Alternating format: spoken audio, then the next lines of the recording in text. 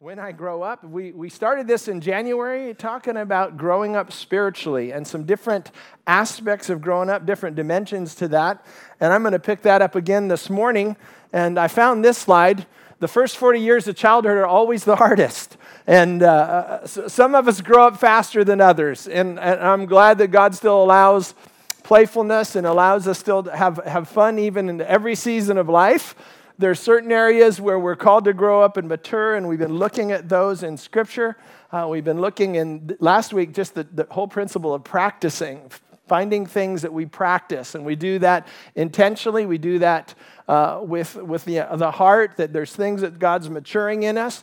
So we looked at the principle of practice last week. I like this quote. Steve Sutherland's a Christian politician from Florida. He says this. He said, "I believe in process. I believe in 4 seasons. I believe that winter's tough, but spring's coming." Anybody glad for that? I believe there's a growing season. And I think when you realize that and you yield to it, you'll keep growing. You'll get better. I like that because it just presents the idea to us that there is seasons in everybody's life. And right now, if we took a survey, we'd find out some people are, man, right now you're in a sweet spot. You're discovering place of fruitfulness. You're discovering a place of where you're connecting. You know what you're called to do. You're doing it. You're seeing impact. You're seeing effect. Other people are in transition. Maybe the leaves have fallen off the tree, and you're just wondering, what am I supposed to be doing right now? And God, what are you doing in my life? And even at every season, because God had seasons in His Word. He had feasts in His Word. He broke up the calendar year in His Word. There's seasons for growth. There's seasons for harvest. There's seasons sometimes just for rest, just for chilling. There's seasons when a plant is putting nutrients back in its stalk and new growth's coming, and it's the same thing. Some of us are in a spot where God just feeding us and retooling us and re-encouraging us and reinventing some of us for another season of life. He's allowing us to step into a new gift. And so I don't know about you, I'm glad for God's seasons. Anybody in here with me on that? And I'm grateful for that. And today I want to talk about growing in freedom. Growing in freedom. How many believe God wants us free? Christ came to set us free. And so the last couple weeks, last weekend, Dr. Carolyn Leaf was here, and she was talking about our brain and rewiring our brain, and I happened to catch her speaking 3 times, and then the last 2 days, we've been in Sozo ministry, which is kind of an inner healing ministry, encouraging people on how to get rid of the old and get in the new, and so I'm kind of filled with those principles, and in a good way. So I'm going to dissect it and put it back together, I guess, in maybe something that hopefully will encourage us and challenge us about the idea of growing in freedom. And I just seen it in my own life. You know, when I got saved, lots of voices telling me who I should be and following after different patterns and other people's lifestyles. And then even when I became a pastor, remember the first couple of years of being lead pastor, maybe the first year and a half, I had guest speakers in like every other week because I had no confidence, and I was trying to figure out, well, I should be more like them. I wish I could preach like that. I wish I could have that kind of message in me like they have. And it took a while for me just to be comfortable in my own skin and say, God's doing something in me, and I can hear Him, and I can be led by Him. And then starting to receive that you want some of the old stuff out of my life, God, because you're doing new things in my life, and you're taking me a new direction, and you're growing me in a new way. And when I got comfortable in that there's a process in God, that His Holy Spirit takes out the old and old attitudes, and He replenishes and He renews. And I got hold of that, and I've been trying to walk in that, and some seasons are better than others. But when I do it, I just find there's a peace that comes with that, and a confidence that comes with that, and excitement that comes with that when I allow God to grow me up, and I'm not bound by fear. I'm not bound by appetites or pushed this way or that way, but when I could walk in God's freedom and maintain the mindset that in worship, one-on-one with the Lord, not caring what you think, when I'm free and just one-on-one in the Lord and feel His joy and His presence and His peace, I think that's the abundant life Jesus was talking about. I don't know about you, that's what I'm after. Anybody in here with me on that? Say, God, I want that in my life, your abundant life and your peace and your strength. And so that's kind of tied into the idea of growing in freedom and how we get rid of the old. How many know what Jesus' first miracle was? In John's gospel, it was water to wine. And chronologically, it was water to wine. But I think in Mark's gospel, it describes better what Jesus was about, what his mission was. And it's kind of where the launching point I want to take us this morning. So this is Mark chapter 1. It says, then they went into Capernaum, and immediately on the Sabbath, Jesus entered the synagogue and taught. And they were astonished at his teaching, for he taught them, read the yellow with me, as one having authority, and not as the scribes. The scribes were those that would just write down the law, and they were making duplicate copies. And the scribes were very familiar with the scripture, the Pentateuch, the Old Testament. They were very familiar because they were the ones that kept making copies. And so after you become the Xerox copier 100 times, you know the word pretty good. But Jesus was teaching as not one that just had it up here, but he was teaching as one who was the word, the living word. He was teaching with authority. And now there was a man in their synagogue with an unclean spirit. Can you imagine that? A guy showed up in church that had trouble in his spirit. There was a guy in the synagogue with an unclean spirit, and that unclean, that word could mean it's been tainted by different things. Unclean could mean you're tainted by bitterness. Unclean could be you've been tainted by sexual sin. There's something that just isn't up here. It's a grip at a deeper level where somehow the door got open and there's a demonic component affecting his personhood. It says there was a man in their synagogue with an unclean spirit, and he cried out saying, let us alone. What have we to do with you, Jesus of Nazareth? Did you come to destroy us?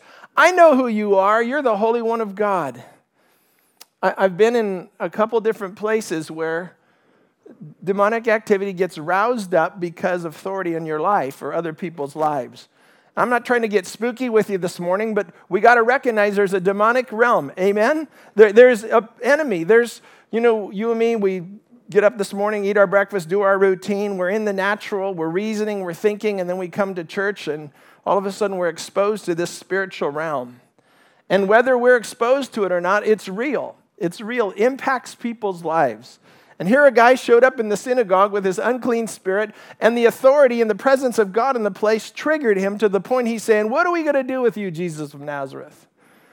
I was in San Francisco when I first worked up there, and this is 1980. I don't even think Jan and I were married yet, but I was growing in the Lord and starting to understand spiritual things, and there's a guy that used to walk around downtown San Francisco just kind of demonized, and you could hear him coming. He just goes, slamming himself in the head. I mean, you could hear him for half a block away. And we showed up at the same intersection one morning, and I turned to him and I said, you can be free from that. And in a regular voice, he stopped, and he said, no, I can't. And I said, yes, you can. You can be free from that.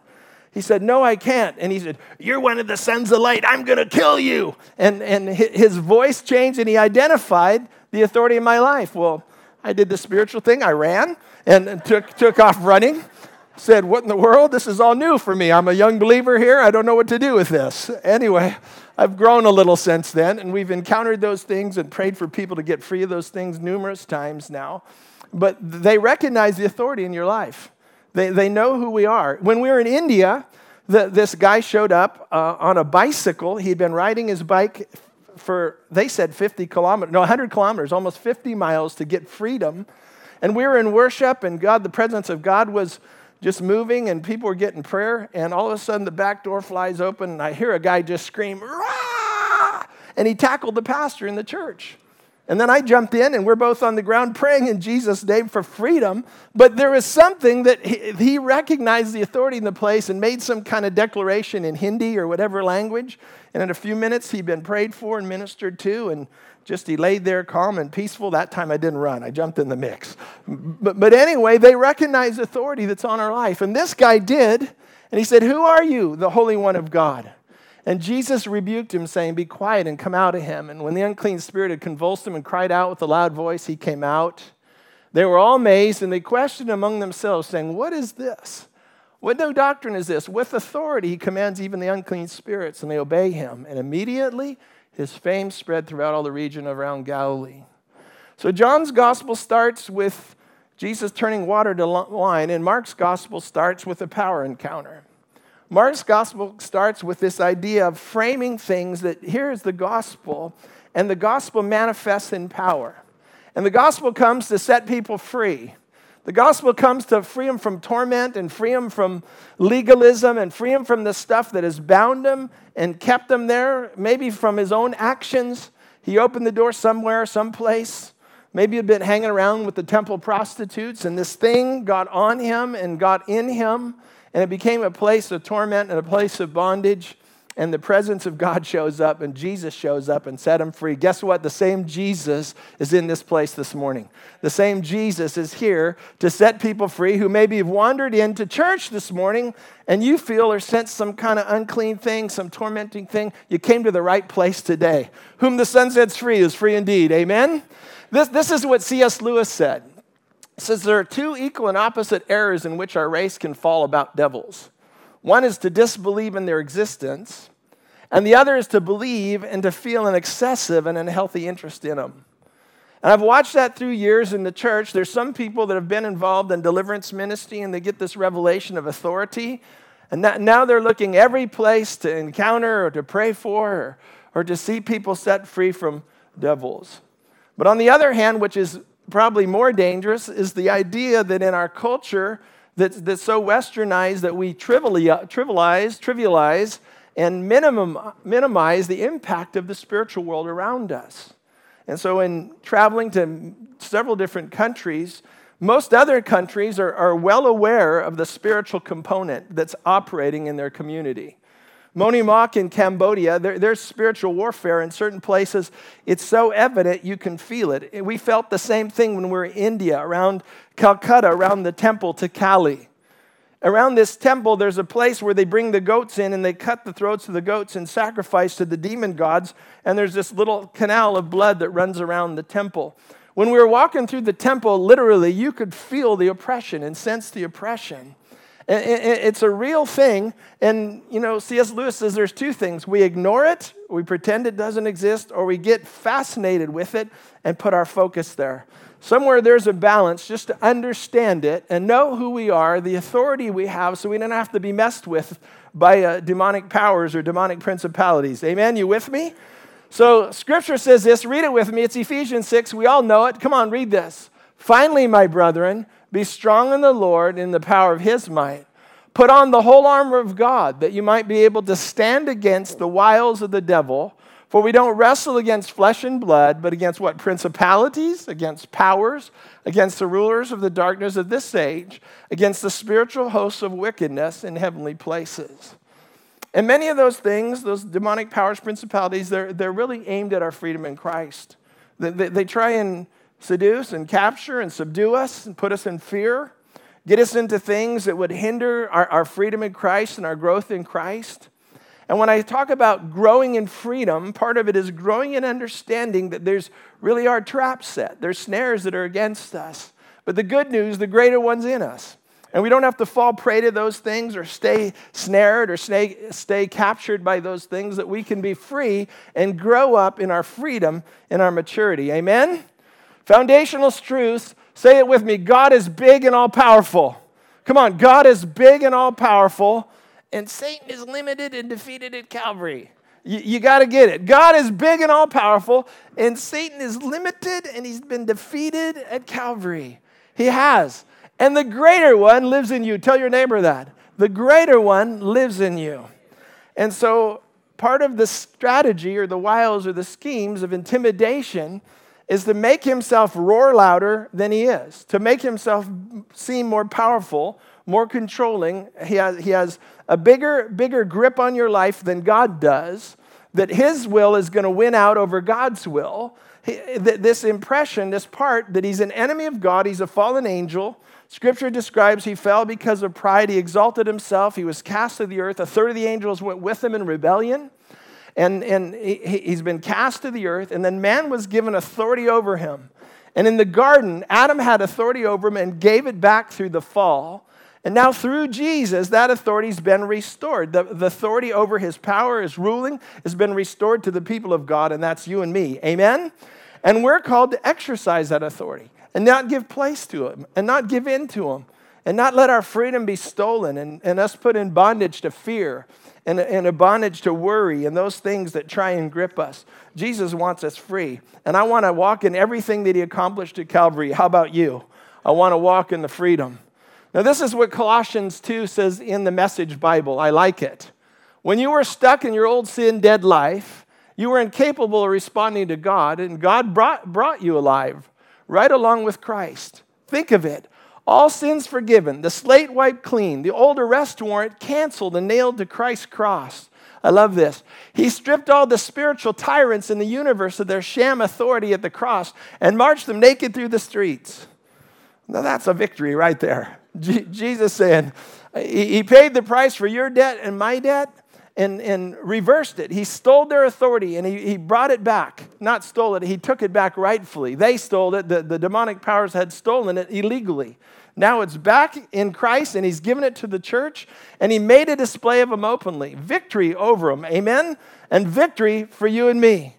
Romans 16, I like this little picture. It says, the God of peace will crush Satan under your feet.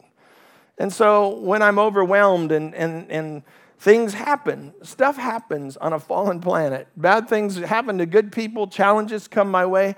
I got to remember that somewhere down here, this is where he belongs. That Jesus said, Romans 16, Paul said that he, the God of peace, would crush Satan under our feet, and that's where he belongs, defeated. Amen? Defeated because of Calvary. 2 Corinthians 10 in the Message says this. I love this too. The tools of our trade aren't for marketing or manipulation, but they're for demolishing that entirely massive, corrupt culture. We're using our powerful God tools for smashing warped philosophies, for tearing down barriers erected against the truth of God, fitting every loose thought and emotion impulse into the structure of a life shaped by Christ. Our tools are ready at hand for clearing the ground of every obstruction and building lives of obedience into maturity. You know, usually it's often some of the beliefs we start getting hold of that put us in bondage. And some of them are lies. Lots of them are lies that we just took hold of. Lies about God. Lies that he doesn't love us, that he loves somebody more than he loves you. We went through this thing the last couple days of Sozo training, and people were sharing some of the lies that they got hold of, and they began to believe about themselves. They're not wanted, that they'll never measure up, they can't do anything right. Often those lies that just get imparted to us, we start believing them, and we start taking hold of them, and it's putting us in bondage. It's not keeping us free. We've committed sins. I don't know how many times as pastor, I've had people come to me and say they felt like they've committed the unpardonable sin. They can't be forgiven. It's a lie. If you had committed the unpardonable sin and you couldn't be restored, you would not even be asking me for prayer. Because if you were turned over, it wouldn't even be in your mind or in your thought. There'd be no conviction towards coming back to Christ if you'd really been cast away. But just the idea that there's a conviction, just the idea that you want to do right and come back to God, that tells me the Holy Spirit's still working in your life. God's still got his hand on your life. And so we believe lies sometimes, and we take hold of those things that were spoken against us that are contrary to God. And so 2 Corinthians 10 says, you know, we're casting down vain imaginations, is what it says in the King James, New King James Version. We're taking thoughts captive, things that aren't true. We take them captive and hold it up to the Word of God and the truth and the nature of who Jesus is. And we say, does this line up, Jesus? Jesus, do you really feel this way about me? Are you angry at me all the time? Do you really, Jesus, when you look at me, think that I'm never going to measure up and I'm never going to make it? Of course not. God's for us. That's what his word says. Sir, he disciplines us. He disciplines us as children, though. He doesn't discipline us as enemies. He disciplines us and prunes us and corrects us as children because he's got a plan for us and he wants us to live in freedom. Amen? Now, this says here that we're smashing warped philosophies. And, you know, as I've traveled in different countries, I've even been challenged, like, why do you bring the gospel to this culture? They have their own belief systems. Why do you bring the gospel here? Well, there's certain belief systems in other cultures that keep people in bondage. In our work with Billy Graham Palouse in India, the Dalits, the lowest caste, they have no hope. They believe they've been reincarnated and stuck in a place where they're subservient, and their job is to scrape the animal dung off the streets. They don't keep their head up. Their head's always down. They have this mindset because it's been spoken over them. It's a belief system that they're the lowest of the low. In Billy Graham's ministry, he comes and takes them, rescues them off the street, cleans them up, gives them haircuts, brings them in church when they're not worshiping, when they won't look up. He assigns somebody to lift up their heads in worship and then begins to tell them that they're valuable. He built a school for them. He's educating 1,500 of the lowest class kids, giving them a hope and education, because that's what the gospel does. You want to see this is an extreme, warped philosophy? This is a Thai man. This is what it said. It was in the news. A Thai man has married his pet snake, believing it to be his dead girlfriend. He said the snake bore a striking resemblance to his former lover. There's something wrong right there. The man who could not be identified believes that his dead girlfriend reincarnated into a cobra. He spotted the snake in Southeast Asia, and now he spends most of his time with the 10-foot-long snake, watching TV together, sharing picnics by the lake, and playing board games and going to the gym. Now, this was on several websites, so it wasn't just like that. Well, maybe it was in another country, the Enquirer kind of news. I don't know. But it was quoted in several websites. It made it on the national news. That's why I even paid attention to it. But somehow to believe that your snake is your reincarnated girlfriend should have ran away a long time ago. I mean, something's just not going to end right there. And that's an extreme belief. That's an extreme, goofy philosophy. But some things that get stuck in our mind, some things that get stuck in our heart about God, about believing about our call or lack of a call or what we've done, the shame that comes on us, it can be almost as goofy where it puts us in bondage and it holds us back from experiencing and knowing the love of God and be able to receive that love and give that love away. Jesus wants you to be free from that, amen? So let's talk about those thoughts that come and how things come. And I mentioned this last week, just as a simple filter for me. And it's in conversations, and sometimes it's in ideas that people present, or it's just maybe in entertainment or appetite things. I'm growing in this idea of just having this filter when things come to say, is this a friend or is this a foe? Is this thing going to help me go and grow to where God wants me to be? Or is this thing going to be a distraction or worse, poison to what God wants to do in my life? And so when Scripture talks about discernment, judgment, that when we grow in discernment, its ability to look at things and say, friend or foe. Is this going to help me or is this going to hinder me? I did something that I've never done, first time in 30 years, coming to church this morning. I stopped and I bought a beer. I bought an 805 Firestone. Super Bowl parties coming up today. People, temptation, whatever. When I look at this, and I say to myself, friend or foe? Now, to some right away, it's a foe. It's an enemy. You've seen it jack up your life, your family. Alcohol's really, it's messed up my family, my extended family in a big way.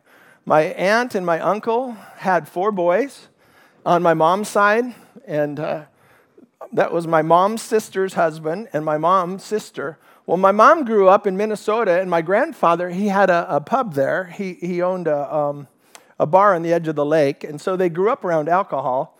And then my mom's sister, my aunt, married a guy. There are 4 boys. Alcohol was a part of everything they did in the family. Their house was the party house. But 2 of the 4 boys died as a result of alcohol. My cousin Jeff died of second overdose and alcohol, drowned in his own vomit as a young man, left his wife. My other cousin, his brother, was drunk and he wrapped his Volkswagen, around a tree and died, left 2 small kids and a beautiful wife. My aunt and uncle, their parents, they both died of alcohol-related things. My uncle died of cirrhosis of the liver. His brother, no, it was my aunt's brother actually, my Uncle Bill, on the same side of the family, he died. He went from riches to rags, died in a motel room, just broke. 2 young kids in the motel room. I still remember going with my father to meet with him once, and he had no money, and he was asking my dad for help. He just had hawked his wedding ring. And a few years before that, they're the ones that had the big house and the boat and the toys. And because of alcohol, it devastated them. So in our life, our family, alcohol has been no friend to my family. And so when I look at this, now I know I could have a beer. My association that I'm licensed through, I sign something every year that I don't drink. So that's the conviction of our association. But there's people in here that you know it's your enemy, and no matter who would be up here, if an angel with flapping wings would say, go ahead, have a beer, you know you'd have to run. No, it would open a door that you wouldn't want open. Some of you know that. But others, some of you don't have that history. Some of you don't have the alcohol in your family and the problems with it. So for you, you would still say, friend or foe. Some have a drink, have a beer, a glass of wine, takes the edge off. Whatever reason people drink, but I'm telling you that I was going to look for a beer that said Cobra on it.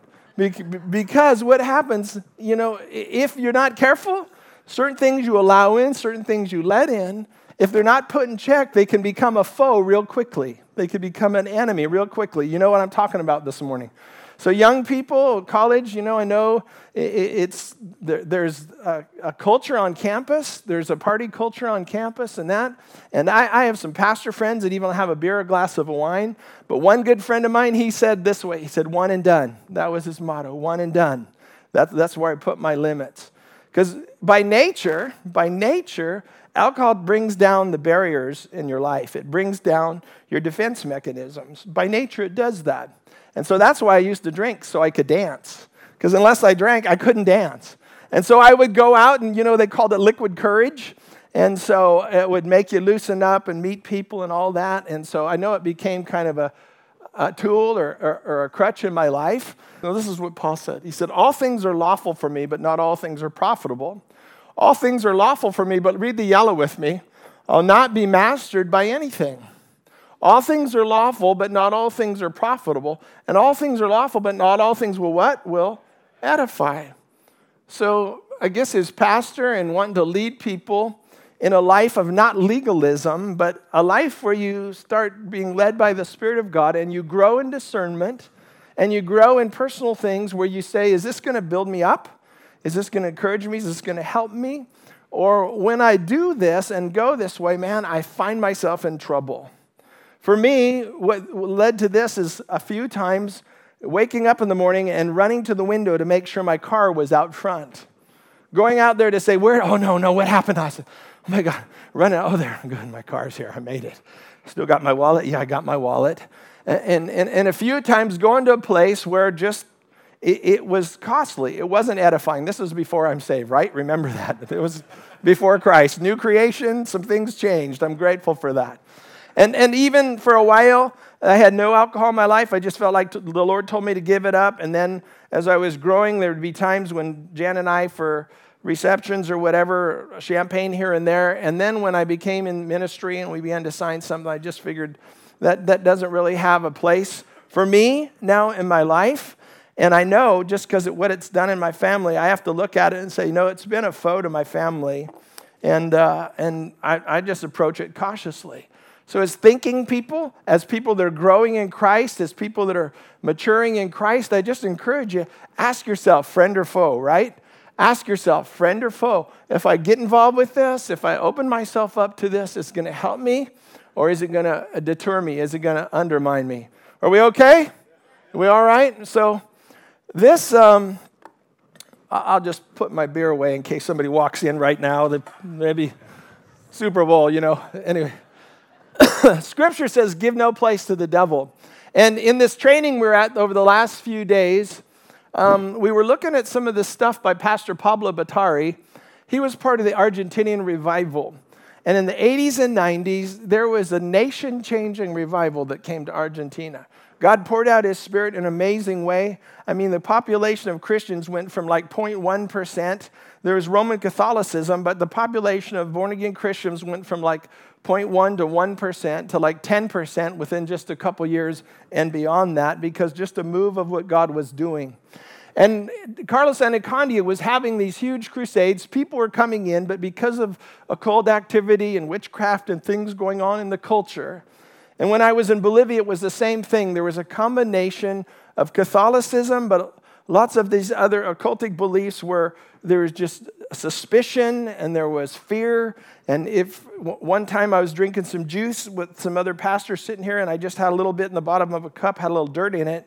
and I poured it out on the ground in Bolivia. He said, don't do that, man, don't do that. So what's the matter? He says, well, they think you're giving a drink to Pachamama. It's this demonic god over the area. They think you just were giving her something to drink.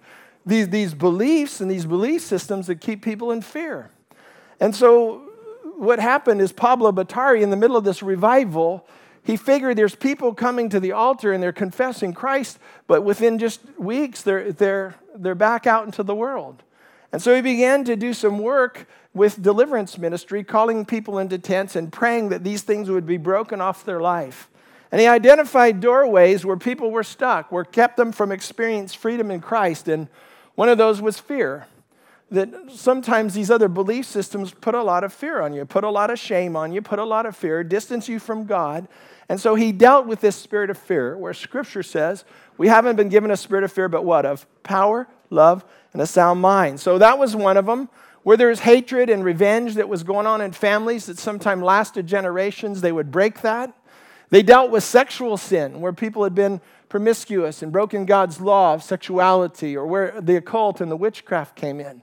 And by praying for people and walking people in steps of freedom to break those things off, soon they saw it go from just a few percent that in a few weeks were still interested in spiritual things and serving God. They saw it go up to like 60 or 70% where these things had been broken off of God's people, where they could experience freedom.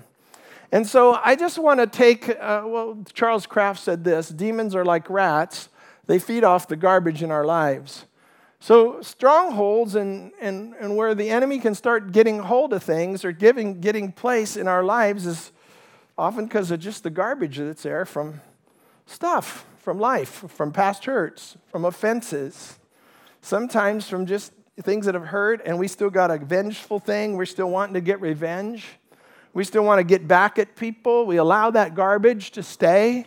And when we do, there's just this affinity towards just the enemy messing with us, the enemy messing with our mind and putting confusion on us and keeping shame on us. And so when we want to be free, we got to get rid of garbage, amen? Nothing for him to feed on. And so that's part of the process of just giving things back to God and turning these things back over to God. Well, read this with me. Flee also youthful lusts, but pursue righteousness, faith, and love, and peace with those who call on the Lord with a pure heart. So youthful lust was a big deal for me. I mean, I just that whole party life down there and in Southern California and be involved in relationships. And so lust was a driver. It was one of the things that would try and steal my freedom in Christ and mess with my confidence was lust and just sexual sin. And really, in my late teens, and I got saved at 21, and even after 21 as a new Christian, the enemy knows how to tempt and mess with you. And so getting control over just the sexual appetites in my life were a big deal. And the Scripture gives us some insight here. It says flee. Say flee. There's 3 or 4 times in Scripture in the New Testament where it tells you to flee, and usually it's around sexual sin. It tells you to take off because it knows the grip. But I like this. It says, doesn't just say flee, but it says pursue. Say this, pursue. So it's telling you if you leave one thing, it's hard just to flee that, but when you start pursuing God and pursuing other things, it makes fleeing a lot easier. When you start pursuing God in righteousness, in faith, and love, when you start pursuing those things, leaving lust is not a big deal. God's really, really good at replacing old with new. He replaced lust with love. He replaced the group of guys I hung out with and the gals I hung out with and the party people I hung out with. He started replacing some of the party girls and stuff with girls that I had respect for and could have just different relationships with. He began to change all that. And when I began to flee those things and pursue him, real change was happening in my life. A freedom started coming in my life. And I'm grateful for that. Amen? And then it says, pursue him with what? With those who call on the Lord out of a pure heart. It's really tough to flee youthful lust, to break some of those things off, unless you're doing it with other people running the same direction as you, that want the same things. And so I had to make some choices over friends, friend or foe. Are we going the same direction for healthy life and for a whole life in Christ? Or am I going to still run with the same pack that's going to keep me going other directions? And so I began making choices back then to pursue God and to do it with people that wanted to grow in God. And it made all the difference in just strength and confidence before Him and open doors and blessing and favor. And just some few decisions, a few choices really turned things around. So let's talk about youthful lust. And this is what I hate doing and I don't want to do. And I'm probably do a message or maybe a couple messages just on this, because to just open it up for a few minutes and then jump to something else is tough. But fleeing youthful lust, it's tempting for pastors, preachers just start to hammering on sexuality. Like pretty soon you feel like it's this taboo deal and it's just dirty and it's just this vile fleshly thing. And that's not what God intended at all. He made sexuality. He designed it. He designed the feelings. He designed the body parts. He knows what it was made for. And when it's done right and when we're in relationship and in love and it's part of a growing relationship, it's so awesome. Proverbs 5, this is Message Bible, says this. This is a hubba. Your spring waters for you and you alone, not to be passed around among strangers. Bless your fresh flowering fountain. Enjoy the wife you married as a young man. Lovely as an angel, beautiful as a rose. Don't ever quit taking delight in her body. Never take her love for granted. Why would you trade enduring intimacies for cheap thrills with a whore or dalliance with a promiscuous stranger? That kind of says it straight up, right? I mean, that's pretty plain language. That's in the Bible. That's not just prude talk. God says make some choices to stay in love and pick somebody right that you can stay in love with and that you can grow in love.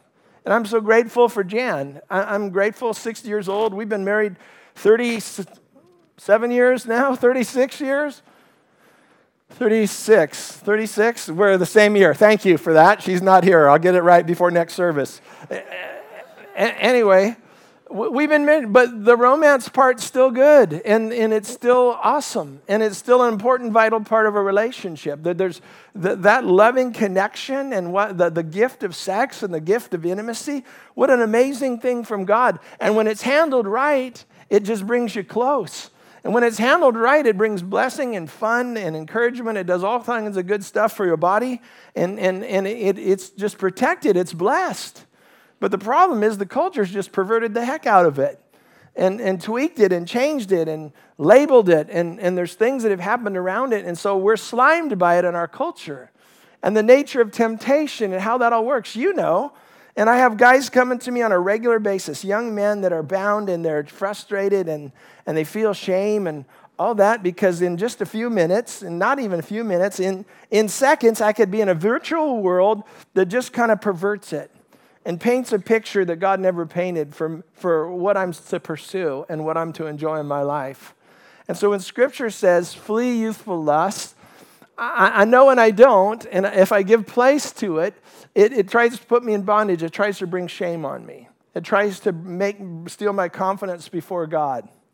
What it does is it takes me to a lower place where the enemy's power seems big and the enemy's power seems overwhelming, distracting, and God just doesn't seem to be big enough to help me or deliver me. I hate being in that place.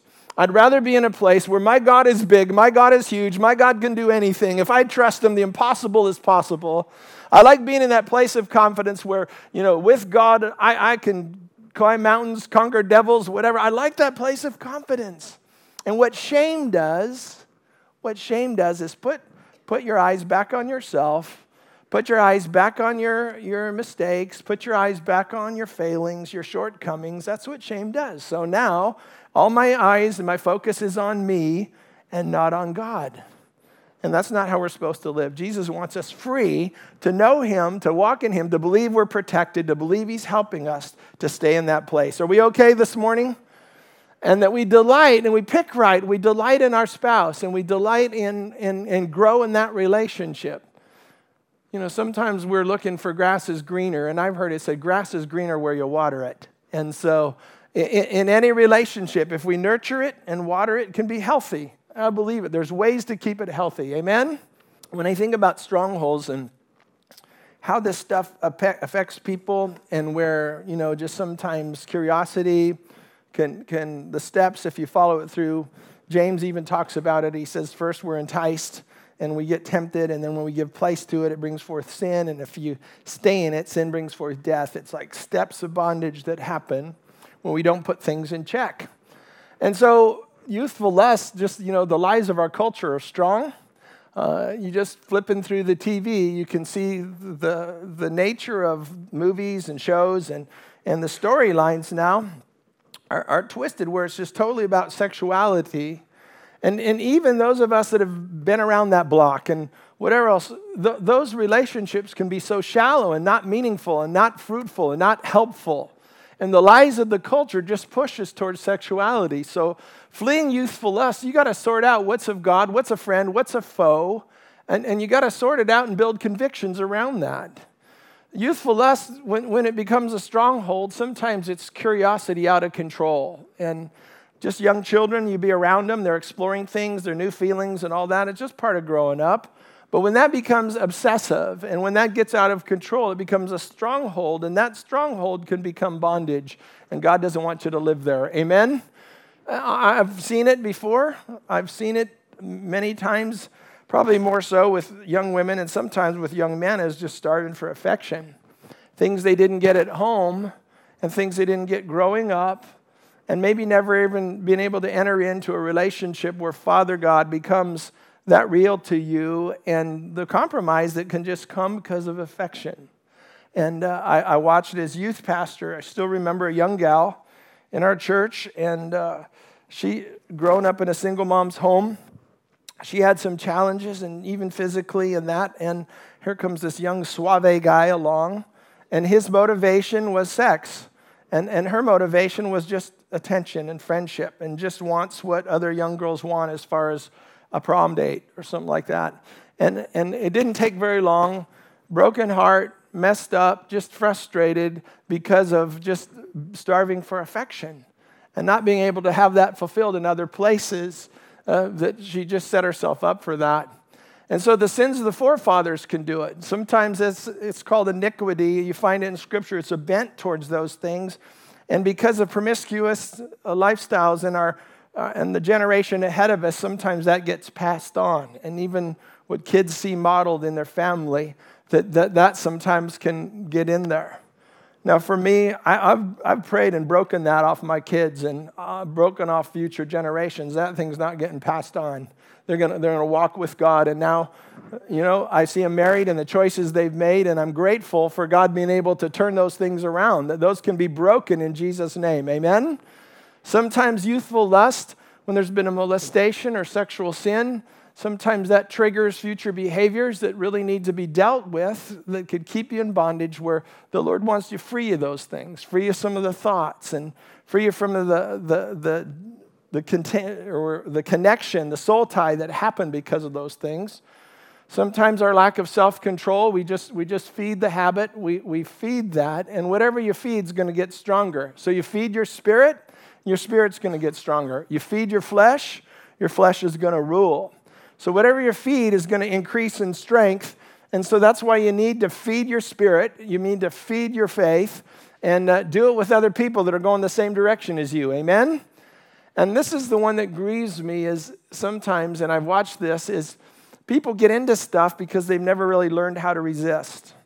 And so especially you come from the high school home atmosphere and you into the college atmosphere, and you get around people that are persuasive and people that are pushing or trying to cause you to go in one direction, and you never really maybe had coaching on how you say no and how you resist, and just how to keep boundaries up in your life so you don't be making mistakes that you later regret.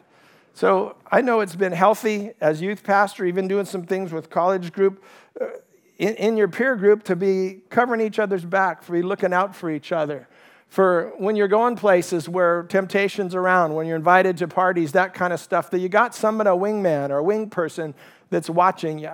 I had that in a friend of mine named Tom back in the day, and Tom Weigel was so instrumental in bringing me to the Lord, but he was a wingman for me.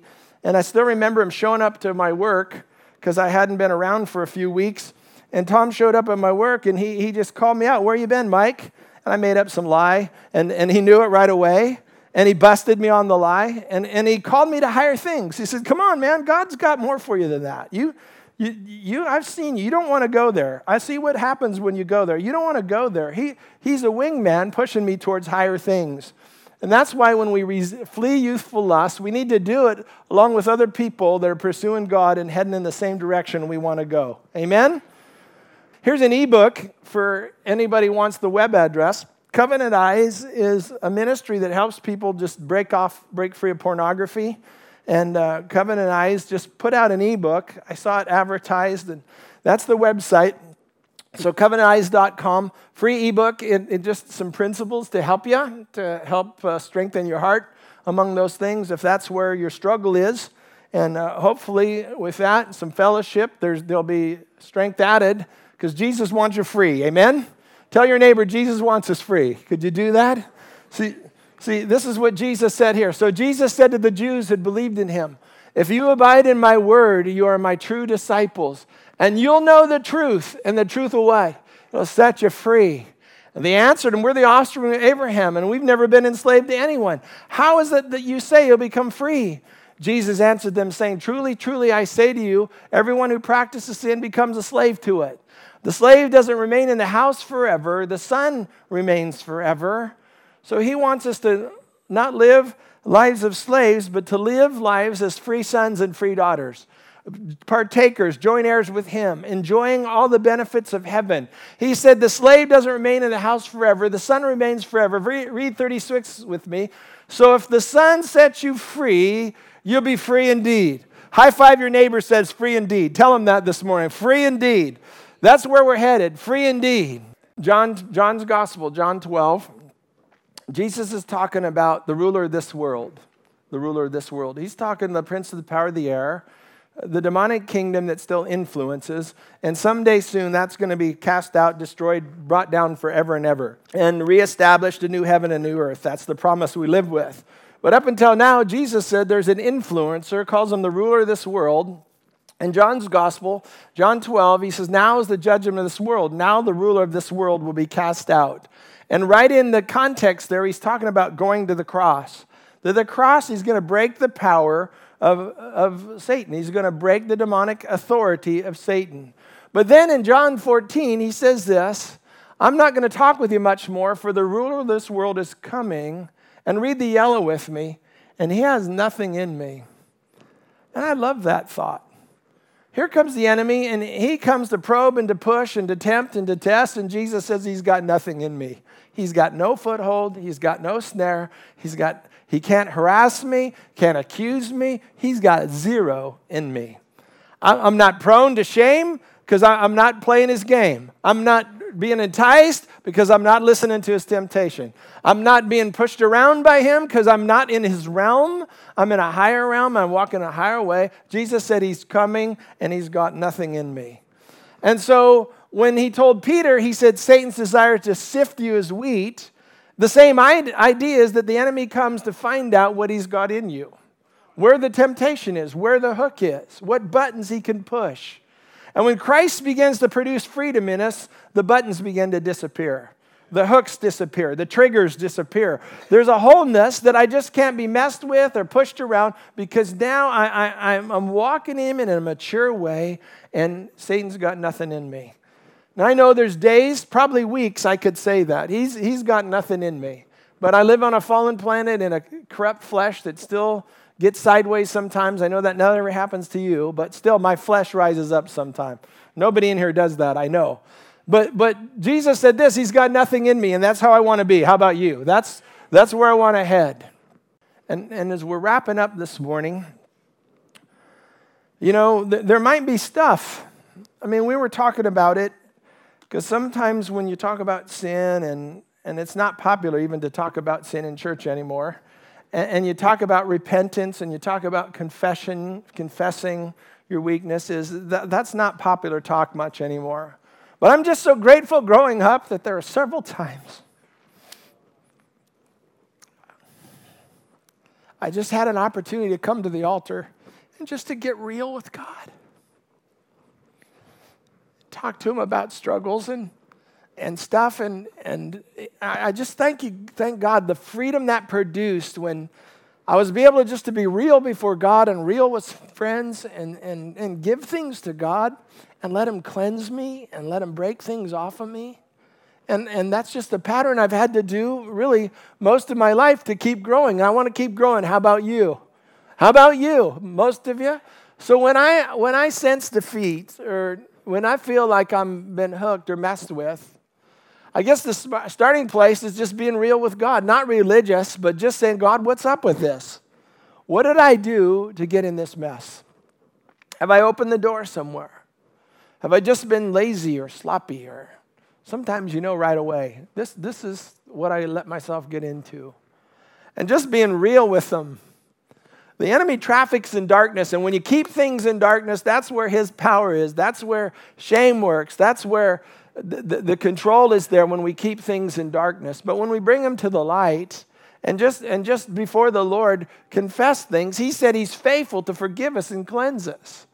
So you just got to be open. What's up? How did I get here? And then a willingness to repent. And that means to forsake the issue and go in another direction. That means, Lord, I've weighed this. I've judged it. Friend or foe? It's a foe. Friend or foe? No, this has taken me backwards. This has taken me in a different direction. So, Lord, I'm going to confess this to you. I'm going to give this to you, Lord. I'm going to ask you to break this and help me walk in a new direction. And that's when Scripture says in James to submit to God and resist the devil and he'll flee. That word submit is just bring it to him. Just be real, bring it to God and say, Lord, here it is. I need your power. I need your help. I need to understand it. And I don't want it in my life anymore. And then affirm and align yourself with the truth. I know it changes me when I say, God, this is what your promise is, and this is what you say. This is my identity in you, and so that's what I want, and this is what I believe. I might feel this right now, but I can't trust my feelings because my feelings can change 10 times watching a movie. I can't just trust my feelings, but I have to trust your truth that this is what you want for me. So I affirm this truth. And Lord, I align myself with it, and I ask you to work that truth in me, and work that freedom in me, and work that new understanding in me.